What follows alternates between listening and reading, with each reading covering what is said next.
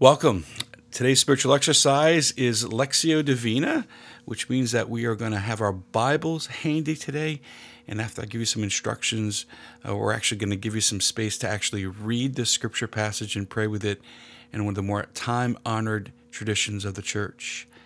And today our passage comes from the Old Testament. We are in the prophet Isaiah, chapter 43, verses 1 to 7. Again, today's passage, Isaiah 43, verses 1 to 7.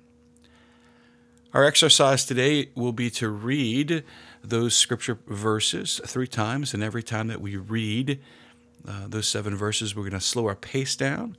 We're going to pay attention to a word or phrase that speaks to your heart, and then apply that word or phrase to your life. And then from there, talk to the Lord about what surfaces as you're meditating on your own life.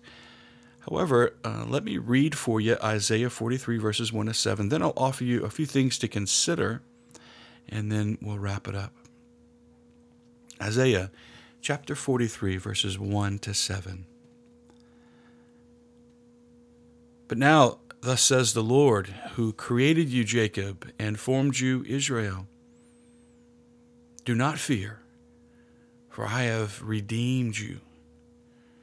I have called you by name. You are mine. When you pass through the waters, I will be with you. Through rivers, you shall not be swept away. When you walk through fire, you shall not be burned, nor will flames consume you. For I, the Lord, am your God, the Holy One of Israel, your Savior. I give Egypt as ransom for you, Ethiopia and Seba in exchange for you. Because you are precious in my eyes and honored, and I love you. I give people in return for you and nations in exchange for your life. Fear not, for I am with you.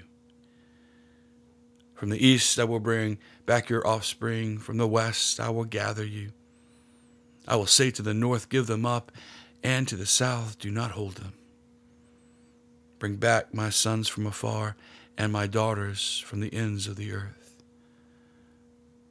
All who are called by my name, I created for my glory. I formed them, made them.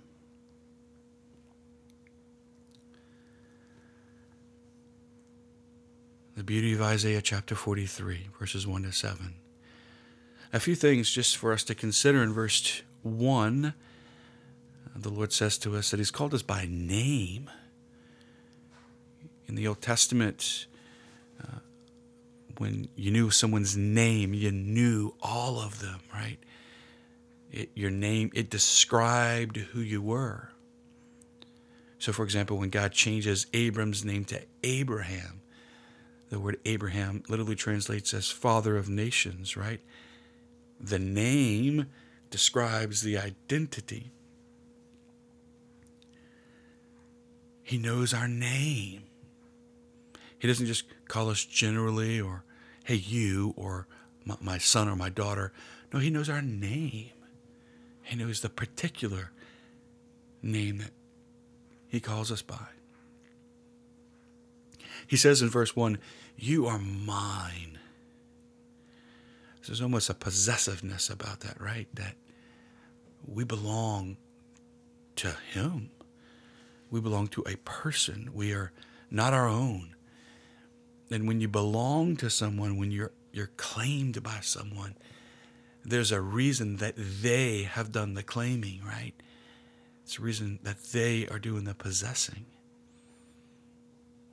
There's a desire in God which has led to the fact that we are His.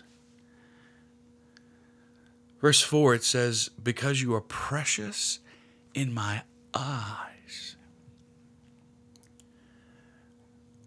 The word precious, I think of precious metal, gold, silver. I think that things that are sacred, things that we hold to be precious, right? Valuable keepsakes, things that have a value to them. We are We are that in his eyes, right? When he beholds us, he sees us as sacred. He sees us as valued. He sees us as precious, like precious metal, right? Like something sacred. And that's in his eyes, right? When God looks at us, he doesn't look at us the way we look at ourselves. So many of us have our own categories, our judgments of who we are and what we've done. When God looks at us, he doesn't look at us through those eyes. We're precious in his eyes, and he loves us. He says in verse 5, "Fear not, for I am with you." He connects us being afraid to us being alone or feeling alone. There's something in the intentionality of today's scripture passage that reminds us you don't have to be afraid if you think you're alone, because he's there, right? Verse 7, we were created for his glory. Like that's encouraging. No matter what life feels like, no matter if you feel like life is just one thing after another, or life hasn't met your expectations, like we were made for God's glory. We were made to glorify him. That's why we were made. So if you haven't met your professional goals yet, that's okay. Like, have you met your spiritual goals? We were created for him, not for stuff, but for him. Not for things or tasks, but for a person. We're created for his glory. Isaiah 43, verses 1 to 7. So I would encourage you to read this on your own. Pay attention to a word or phrase that tugs at your heart. Apply that to your life, then bring that to the Lord. Great being with you today. Enjoy your time of prayer. Let him love you, and God bless you.